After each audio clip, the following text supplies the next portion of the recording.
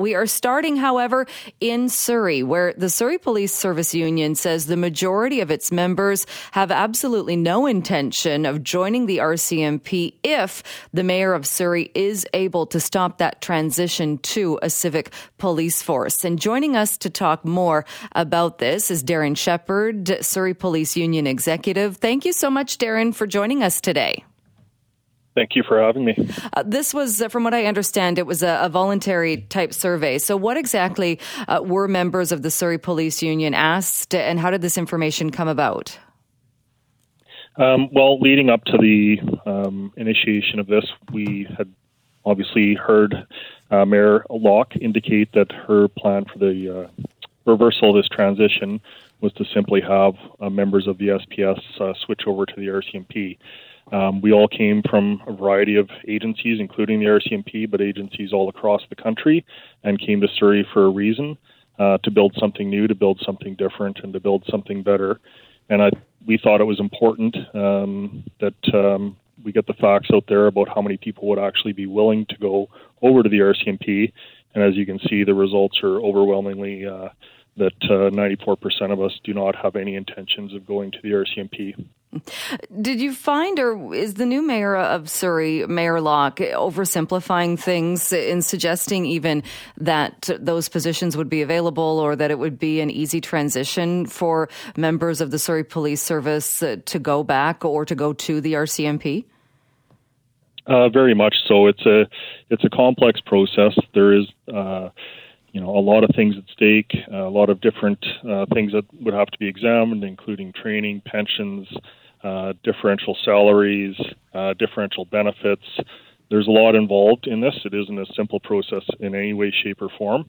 And there's pretty significant consequences for people that have moved back home to Surrey from places across Canada, or moved back to Surrey where they have connections and family that came here for that reason. They simply aren't interested in joining the RCMP and being posted either to Surrey or anywhere else the RCMP would choose to send them. What would it look like then? And again, overwhelming response to this. I think, what was the number? 94% of the union members who made this declaration saying that they wouldn't be joining the RCMP. They would have no intention of doing that. So, and I know it's a what-if scenario, but if the civic police force, the Surrey Police Service, was halted, where would that leave the members that have already signed on? That's a great question, because there are too many unknowns to say. Right now, we don't believe that the transition will reverse. It's a provincial decision, not a municipal decision, and there has been never any indication at all from the province that initiated this transition or approved the initial request that they have any appetite to reverse it. So this was simply an acknowledgement of what Mayor Locke is putting forth and our simple response to it. Individual members would have to make their choice as to where they went or what they did, but the overwhelming results, as you said, 275 out of our 293 sworn police officers have said that they have no intention of joining the RCMP. The officers then that didn't sign this, almost 20 officers that aren't included in that group then, do you know, are these officers that said they would be okay joining the RCMP, or they simply didn't sign the declaration or didn't make their intentions known? Some indicated that they feared retribution from the RCMP should they sign it. I was with the RCMP for 25 years. I have a lot of friends and people that I respect still there. However, in my extensive experience with the RCMP, I can say that their concern is based in past experiences and traumas that they may have experienced. So other individuals had other reasons, but overwhelmingly, as I said, with 94% of our membership indicating they have no desire to join the RCMP, either in Surrey or anywhere else the RCMP may post them. The results speak for themselves in that regard. Right. As you being the union spokesperson, did you sign the declaration? Absolutely. And talk a bit, if you can, about this. Isn't just saying as well that members who have said this, that they have no intention of applying for or joining an RCMP detachment. This isn't this isn't specific to Surrey, is it? The question was also if again the Surrey Police Service didn't go forward, would you join any police force? It might not be in Surrey. Was that made clear in this, that we're not only talking about the Surrey detachment? Yes, Surrey detachment or any other RCMP detachment or provincial headquarters, etc. So there is no appetite for our membership to go there, either amongst the members that have previously served with the RCMP or previously served with other municipal or provincial police agencies. I know that this show and the other shows on this station are hoping to check in with Mayor Brenda Locke and to get her comment on this. Have you or anybody with the union been able to meet with Mayor Brenda Locke and talk more about this and about some of your other concerns? No, we haven't had any official meetings with them yet. Did see Mayor Locke at the parade in Surrey on Saturday. A simple handshake, and that was all we had time for before she was moved away by the RCMP. I understand, obviously, she's coming in a new position. I'm sure she's incredibly busy, but this being one of her mandates for her platform or her election promises, I think it is important that we do find the time to meet with each other. If she could make time in her busy schedule for us, we'd be happy to go through some of the facts that maybe she's not aware of. And regardless of whatever happens, we do intend on working with the new mayor, working with new council, and explaining why Surrey Police Service is the right choice for the citizens of Surrey. How is it for you and the other union members right now, kind of in this state where, like you said, this is a provincial decision? Mayor Locke campaigned on this and campaigned on a promise of keeping the RCMP, but it is going to come down to the public safety minister and the final decision coming from Mike Farnworth. What is it like being a member of this police service in this time where you're waiting for that kind of final word? Yeah, so obviously, policing and law enforcement in general is already a very challenging career choice. There's a lot of stressors that come along with that. This is really simply an unneeded stressor that nobody needs. Even for the citizens of Surrey to have them left wondering where we may be going with this, honestly, it isn't fair to them either. So we're hoping for a resolution sooner rather than later. Having said that, I know that Mayor Locke has indicated she'll be submitting her report to the province this month. I'm sure they will take their time to review it, but we would hope that based on what we've demonstrated, the facts that other studies have previously supported the creation of a Surrey Police Service, the all-party committee into policing that's indicated that this is the wave of the future for policing in British Columbia, where regionalized policing and a provincial police service are what the Liberals, the NDP, and the Green Party have all agreed is the way to go. We think that speaks volumes in support of where we are in the growth stage of the Surrey Police Service. So is it your hope then that Mike Farnworth, or the public safety minister, the one who gave the green light to go ahead with the Surrey Police Service, is going to stay with that and say, even though it was a campaign promise by the now mayor, that's the way the province is moving? Yes, that is our hope, but I do understand completely that he'll take the time to review Mayor Locke's report that she'll be submitting and give it the proper analysis that it deserves. But at the end of the day, we're very confident that the final result of this will be that the transition will continue, and this is simply another bump in the road that we've had to overcome. And Darren, just one other question about this. As far as this declaration by the union members, what do you do with this information? Or was it to make it more clear to the current mayor and to the public where the officers, the individual officers, are standing on this? Or what do you hope comes from putting this information out there? Well, as with our comments leading into the election, or when our opinions or our comments were sought, we're simply here to correct some of the misinformation that is out there. If somebody is indicating as part of their plan that their intention is to absorb 300 sworn officers into the RCMP, we feel it's very important to indicate that isn't going to happen. The RCMP is facing a lot of recruiting struggles. Again, I served 25 years with the RCMP, all in British Columbia. I know what the staffing shortages are like. I know that the men and women of the RCMP are working incredibly hard every day to keep their communities safe, but they simply don't have the resources and equipment required for them to do their job effectively. We've offered the RCMP an alternative. They haven't been able to properly resource Surrey for my entire time in the Lower Mainland.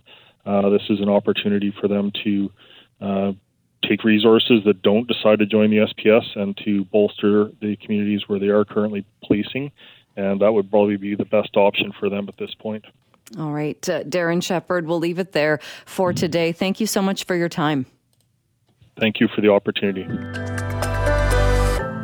Well, we have been spending a lot of time talking about healthcare. The health ministers were meeting in Vancouver. We've talked about the new deal with doctors, the concerns with paramedics, wait times in hospital emergency departments, in all of the departments. But we often hear about the long waits at BC Children's Hospital as well. So how does Canada compare, though, when we look at our healthcare system in this country, comparing it with other countries that have similar universal healthcare systems? That is the focus of a new report. And joining us to talk about the findings is Mackenzie Moyer, a policy analyst with the Fraser Institute. Mackenzie, thank you so much for taking some time with us. Thank you for having me on.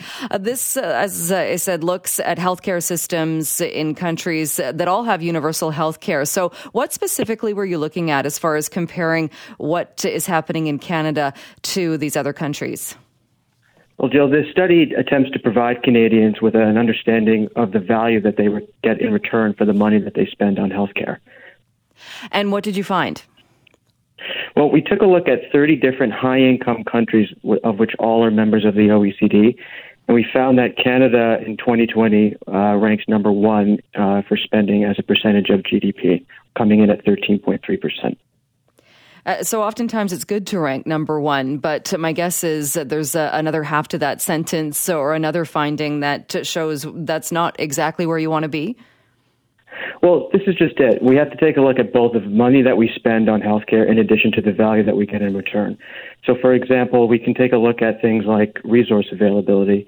And in 2020, we found that Canada ranked at 28th out of 30 for the availability of physicians, coming in at 2.8 per thousand. And we rank quite low in terms of the number of beds that are dedicated to physical care, coming in at 23 out of 28. And what is Canada doing different then, as far as if Canada is spending a lot of money and obviously investing in healthcare, where are the differences where other countries that maybe aren't spending as much are seeing better availability of resources and better outcomes? Well, the report specifically takes a look at this performance. So, for example, when we take a look at other areas such as the availability of diagnostic technology, we see that Canada ranks near the bottom also for the availability of things like MRI machines. So we see that Canada comes in at 26 out of 29 for the availability of MRIs and 27 out of 30 for the availability of CT scanners. Which seems like the number, if we look at the number for MRIs, because that is one area where we often hear the health minister talking about where great progress has been made as far as there are MRI diagnostics or rooms in hospitals that run 24 hours now. And the health minister is often talking about the fact that we're doing so much better when it comes to the wait times and people having access to MRIs. Well, this is also important. We have to take a look at things like utilization of these resources as well. So while Canada does somewhere in the high middle for the number of doctor consultations, we ranked 8th out of 27 for that measure. We also come in quite low for things like discharges from hospital, coming in at 26 out of 27, which is near the very bottom. We also rank somewhere near the middle for things like CT exams and MRI exams, coming in at 12th out of 26 for CT scans and 14 out of 26 for MRI exams. And when we look at this, again, comparing countries that have universal health care, I know it's something that often people don't like talking about or don't like bringing into the conversation. But when you're comparing it with other countries, are you looking at countries that have universal health care but also have a component of private health care? Includes a range of different countries, all of which do things slightly different. But the main component for inclusion in this study was whether or not they provided universal access to the population for things like core services. And does it look at the funding models or how things are funded as far as in Canada with funding where you get a certain amount of funding and it's tied to an amount of time rather than tied to the number of procedures, and if other countries are doing that differently? Strictly overall spending, and we also provide a per capita measure. Canada's slightly in the middle, high middle for per capita spending, coming in at 8 out of 30. What does this tell us then, as far as if we're looking at other countries that are having better outcomes, and again, looking at those areas that you've outlined, availability of resources, the use of resources, access, quality, and clinical performance. If we're looking at those outcomes, what does it tell us about Canada's spending and what we're getting for that spending? Well, we get mixed results. So, for example, when it comes to other specific procedures, Canada tends to do somewhere decently on for cataract surgery, does even well for provision of coronary artery bypass grafts. But then there are other procedures, for example, such as hip replacements and angioplasties, where Canada ranks quite low on the provision of those services. And does it look at why we see such a discrepancy between those types of services, or is it just looking at the numbers as far as money invested and what we're seeing as far as those numbers? This report is strictly an evaluation of the performance that the system has as it relates to spending. So it strictly looks at that in a particular snapshot in time. And I think you touched on this or mentioned this, and this would be in some of, and probably included in the access to these services. But does it also compare wait times for some of those services that you were listing? It looks at a general measure for things like access to specialist appointments. So we have a measure here for the number of, like the percentage of Canadians that reported being able to access a specialist appointment within 4 weeks. We came in at the very bottom of that, 10th out of 10, coming at 38%. Which I'm guessing, while not to where a country wants to be, people might not be overly surprised by that, given that we've been talking to specialists on this show, whether it's orthopedic specialists, others saying that they're just overwhelmed. There just aren't enough of them. Well, we also see that Canada came in quite low on the availability of elective surgeries as well. Again, 10th out of 10, coming in at 62%, being able to access an elective surgery within 4 months. And is that kind of the benchmark, or is that compared to, if you're saying within 4 months, is that because elsewhere that's where other countries are able to do that? It's just the general measure that they've used for this, that we got the data from. So it's just a general measure of 4 months for all surgeries that they included for that survey. So. All right. Does anything else stick out to you, or were there any other numbers that kind of stood out as a bit of a surprise, or that you weren't expecting? Well, I think this is in line, except for the spending, this is in line with previous years that we've evaluated performance as it relates to spending. I think the biggest change this year, of course, is Canada now ranking number 1 for spending as a percentage of GDP.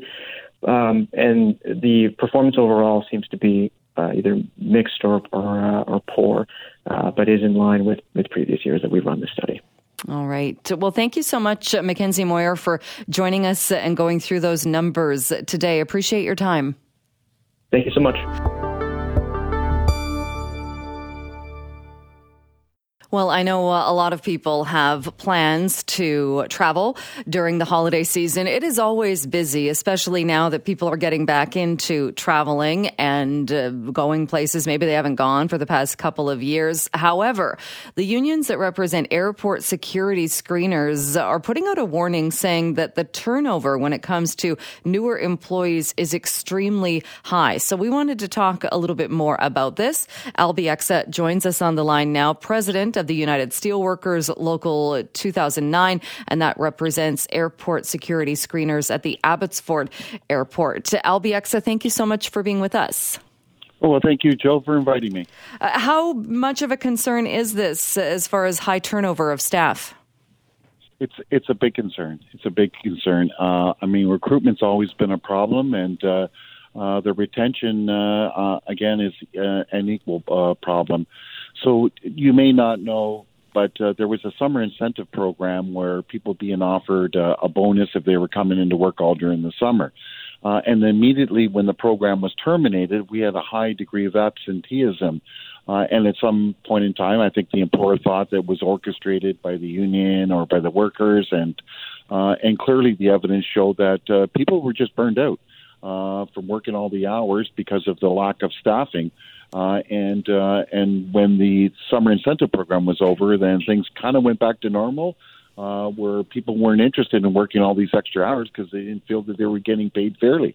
So I think that there is a concern coming up into the Christmas holidays and all the travel that's anticipated, that if the screening contractors can't maintain the staffing rates where they need to be, less lines are open, and that's where all the long lineups come in, and then people unfortunately start missing flights. Right. But just to go back to something you said, so that people were burnt out, and we did see the absenteeism. And I know we saw that at some of their airports as well. But isn't that more of a saying they would have been burnt out before, but they didn't mind as much being burnt out with the summer incentive program, with being paid more, but they didn't want to be doing the same work for less pay? Well, I mean, the summer incentive program basically incents people to cancel their vacation, cancel their or come into work when they're not feeling 100% and all that, where they normally would have taken a day off and all that. That's what the summer incentive program did. So not only people were making sure that they were getting their 40 hours of scheduled time, but many of them were working 20, almost 30 hours of overtime every week, working through their days off and all that, because we didn't have enough staffing, regular staffing, to keep all 3 lines open at the Abbotsford Airport. So that's the one issue. The whole issue of recruitment and retention is basically driven by the very low pay. So our members that have got 3 years of seniority in there make about $22.68 an hour. And for the important responsibilities they have, making sure that air travel is safe, many don't feel that is commensurate with the degree of responsibility. Sure. And what kind of training do you need to get that job? Well, it's dynamic training. It's you go through a series of training, understanding all the safe operating procedures and what to look for. But the training is continuous. Just about every day they're doing updates on SOPs and what to look for. And if you remember, this all started back with 9/11 in 2001, and then we had the shoe bomber in December of that year, and then we had the underwear bomber in 2009. They kept on changing the rules of what these screening officers need to look for. So, for example, the underwear bomber incident in 2009 caused the new rules around carrying liquid or gels onto the plane. And now that you can only have so many milliliters of a substance because of what was attempted in 2009. So getting back to your question about training, the training is ongoing. Every day that they're doing modules, they're always doing updates and all that, and that's necessary to keep air travel safe. And for sure, I think nobody is saying that these aren't important jobs. And of course, we want airports and planes and everything to be safe. Has technology changed at all, though, making the jobs more efficient or helping out as far as screening and that kind of thing? No, the technology really hasn't changed in the last decade. It's just, the training and the safe operating procedures that are being implemented in the airports. The technology is really about, going through the X-ray machines, both on the baggage that's going into the holds of the plane as well as what's coming on board. The practices are changing all the time to make, travel safe. And I think we've done a good job. We haven't had any catastrophes in the last, almost a decade now because of the work that these people do. And so getting back then to, as you said, recruitment and retention has always been a problem. It's mainly the hourly pay or the pay that the screeners are getting? And do you think if that number was bumped up, would it make it much easier to get people not only in those jobs, but staying in those jobs? Well, before we talk about that, we need to talk about what's happened after the pandemic. So before the pandemic, I would think most people would agree that the majority of air travel, not the majority, but the simple majority of air travel would be very seasoned travelers, business travel for the most part, that kind of knew what was involved when you go through a pre-board screening. What we've seen after the pandemic is the rate of passengers is increasing all the time, but you're not having these business people who've learned how to survive on Zoom meetings and aren't traveling as frequently. You're getting people that only travel once a year, that aren't familiar. And the result of that is that the people in the uniform, the screening officers, are the ones that are taking the brunt of the frustration of these people who are now standing in line for an extra hour, having to take their belts off and their shoes off and empty their pocket. They're not used to that, and they take it out on the screening officers. So the environment in the workplace has also changed significantly. And when the wages aren't comparable to the responsibilities and the environment that they have to face, people just don't want to work there anymore. They like the idea of going in there, doing the training, wearing the uniform, being an important part of society and ensuring air travel. But after a while, they become quite frustrated. And I see in the newspaper article this morning, they were talking about the turnover rate being 10% or so. I would say anecdotally, our turnover rate at Abbotsford Airport is probably closer to 25%. And that doesn't seem sustainable, does it? No, it doesn't. It's not. And clearly that's why CATSA came out with a summer incentive program, because they don't pay enough to incent people to come back and be exposed to those conditions on an annual basis. That summer incentive program was comparable to another $5 or $6 an hour pay. And that's basically what the screening officer is saying that they should be paid. They should be paid somewhere closer to an average or even an entry-level government worker. If you kind of look at the border guards that perform, I would say, similar duties and all that, they're making like $41 an hour. Is their average wages out there, where our screening officers, as I said, are making less than $24 an hour. And how long does it take? I think you touched on this. How long does it take if you're making that wage, the $22.68? How long does it take, and how high can you go? Well, it's about three years to get up to the top rate.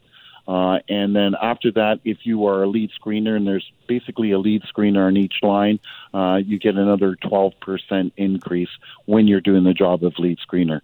So, but that's like a handful of people. So you've got maybe 6 people that are getting the highest rate. That takes them up to about $26.80, I'd say, is the maximum you can get up to right now.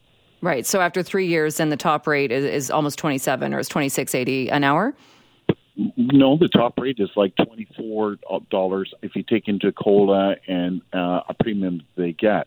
That's the top rate. There's only a handful of people that get the lead screen rate, which is an extra 12%, and that gets them up to 26. If everybody was up to $26 an hour, that would be a vast improvement that would help them in recruitment and retention. And to touch on something you said, too, about people taking their frustrations out on screeners, unfortunately, I did witness somebody who was just a jerk, for lack of a better word, a few weeks ago. And it struck me as odd, because I thought, why on earth are you being a jerk to the person who really decides whether or not you're going to go through to the next stage in this airport? Well, why would you be a jerk to anybody? But if you're going to be that way, why would you do it to somebody who kind of wields that power? But how big of a deal is it? Because I always, and maybe I was naive in thinking this, I was always thinking that people know better than to be rude to a security screener. Well, it was awful during the pandemic when basically, although it was the airport authority's responsibility to enforce the mask mandate, people were taking it out on the screening officers because they're visible, they got a uniform on. And when somebody, for example, didn't have a mask on, people that were adhering to the mask policy were going to the screening officer and saying, hey, you got to do something about kick that person out of the line or take them out of the lounge or whatever. And, of course, our screening officers have got nothing to do with the mask mandate. That was the airport authority, who were kind of invisible during the pandemic. And once again, as I said before, you have these kind of rookie travelers that are coming through and wondering why. Whose fault is it that they're standing in line for an extra hour? Whose fault is it that they're barely making their plane or in danger of missing their plane? They take it out on the people with the uniforms, and that's the screening officers, and it's not their fault. No, of course not. So we're hearing as well from CATSA saying that things are great. They've achieved pre-pandemic staffing levels at the major airports, and telling people not to worry going into the holiday season, that things are going to be okay. Is that not the case, though? Do you think there are going to be waits and it's not going to be quite as rosy as they're saying? Well, the latest stats I've heard is that we're only up to about 80 to 85% of what travel was before the pandemic. And if they're saying that the staffing rates are the same as they were before, then please explain to me then why people are having to show up at the airport an extra hour early and why there are these long lineups that we never saw before the pandemic. Something doesn't equate. And so if the wages were bumped up, like you said, and we're closer to that the current lead screener hour, you do think it would be easier then to retain people, or people would be more likely to stay in these positions? Yes, I do. And that's what our members are telling us too. A lot of them are just get frustrated and saying, for the amount of money I'm making, I can go find a job somewhere else. I'll get a job in the sawmill where my starting wages are $32 an hour for doing cleanup. It's just not worth the hassle.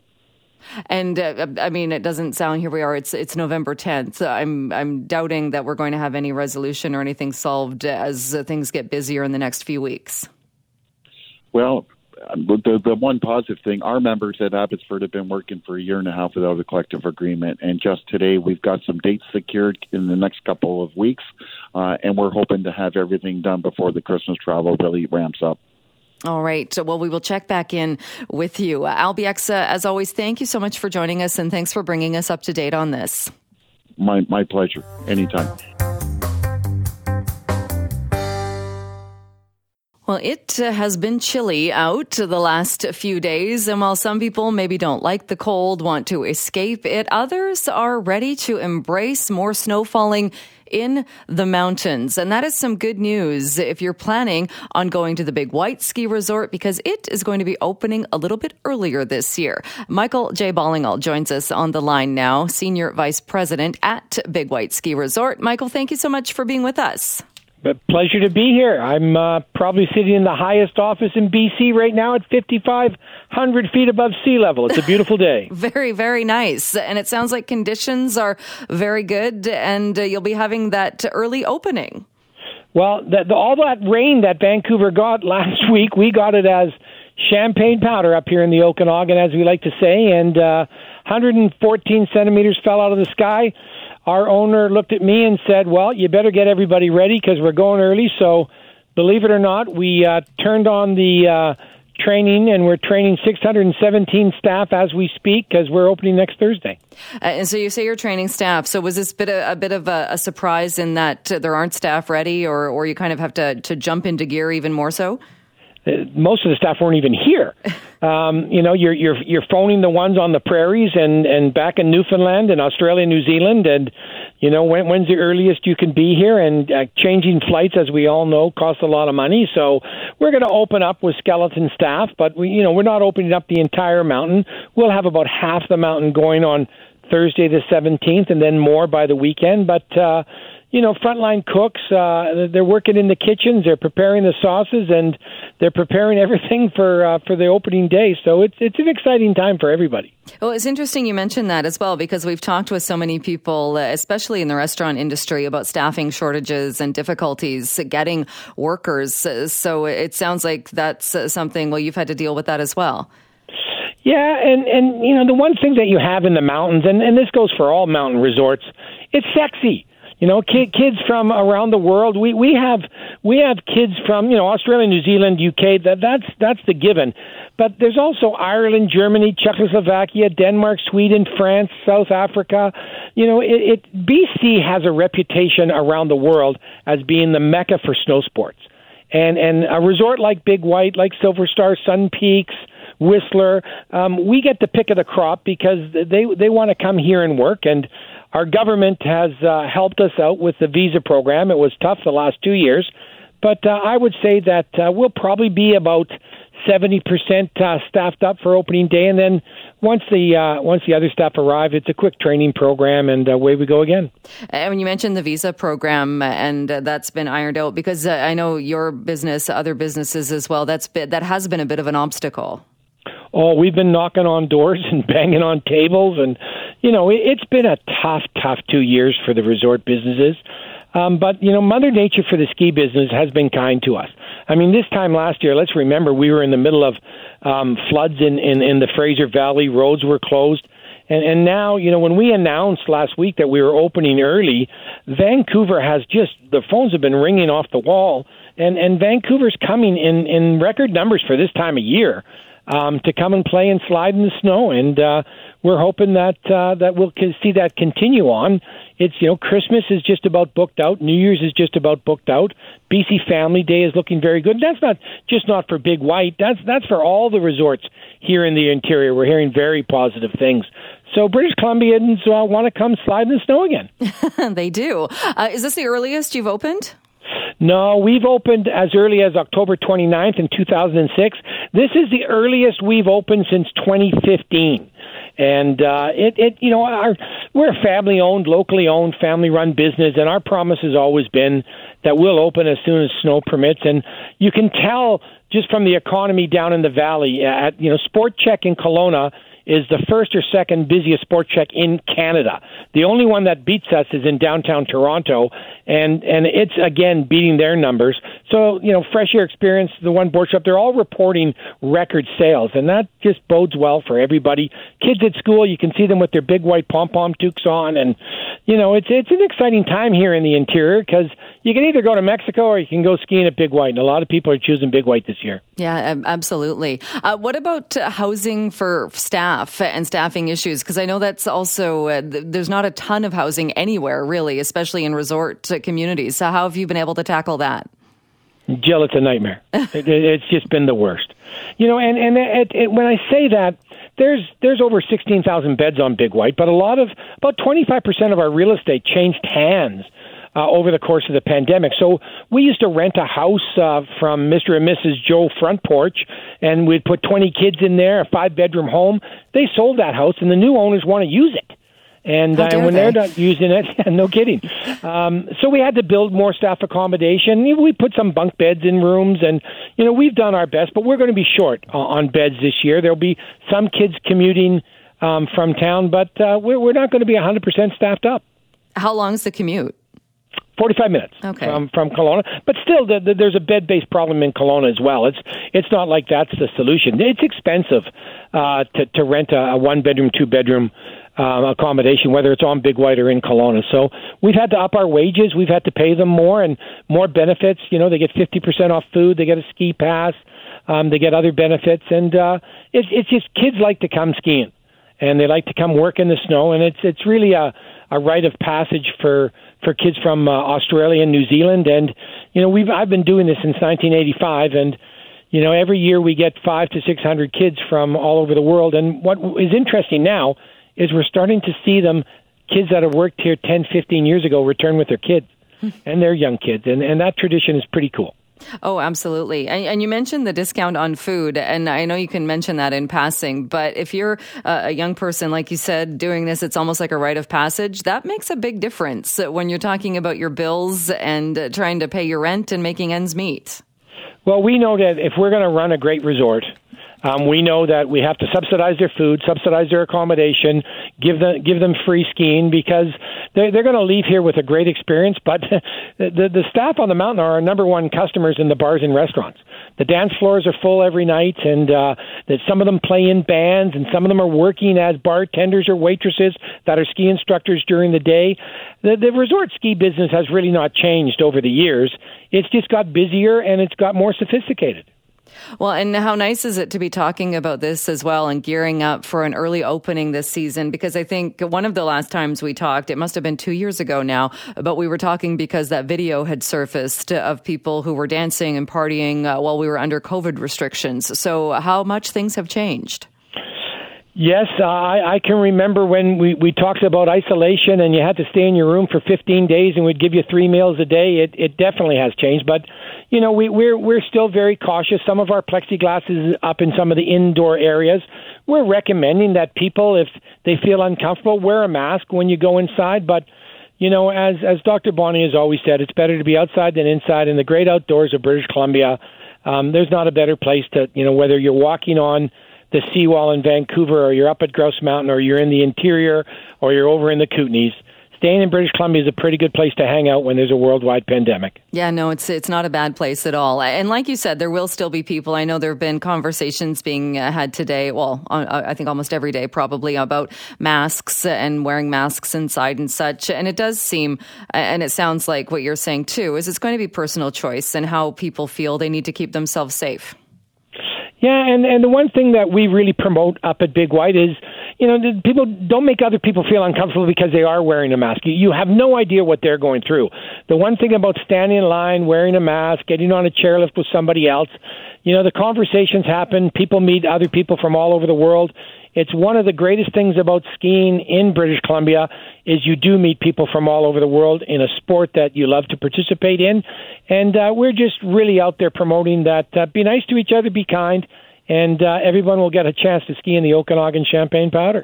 All right. And just to recap, so a week from today, the resort's going to open. And again, what can people expect if they're coming up and they want to take advantage of this early opening? Well, for your listeners, lift tickets are going to be 50% off. And so that'll be the cheapest lift ticket that you'll get anywhere on any mountain. We have slopeside rooms starting at $79. The Bullet will be open. The Gondola will be open. The Ridge Rocket will be open. It's just as we get more snow, we'll open more of the mountain, but it takes a lot of grooming machines and a lot of track packing to get going.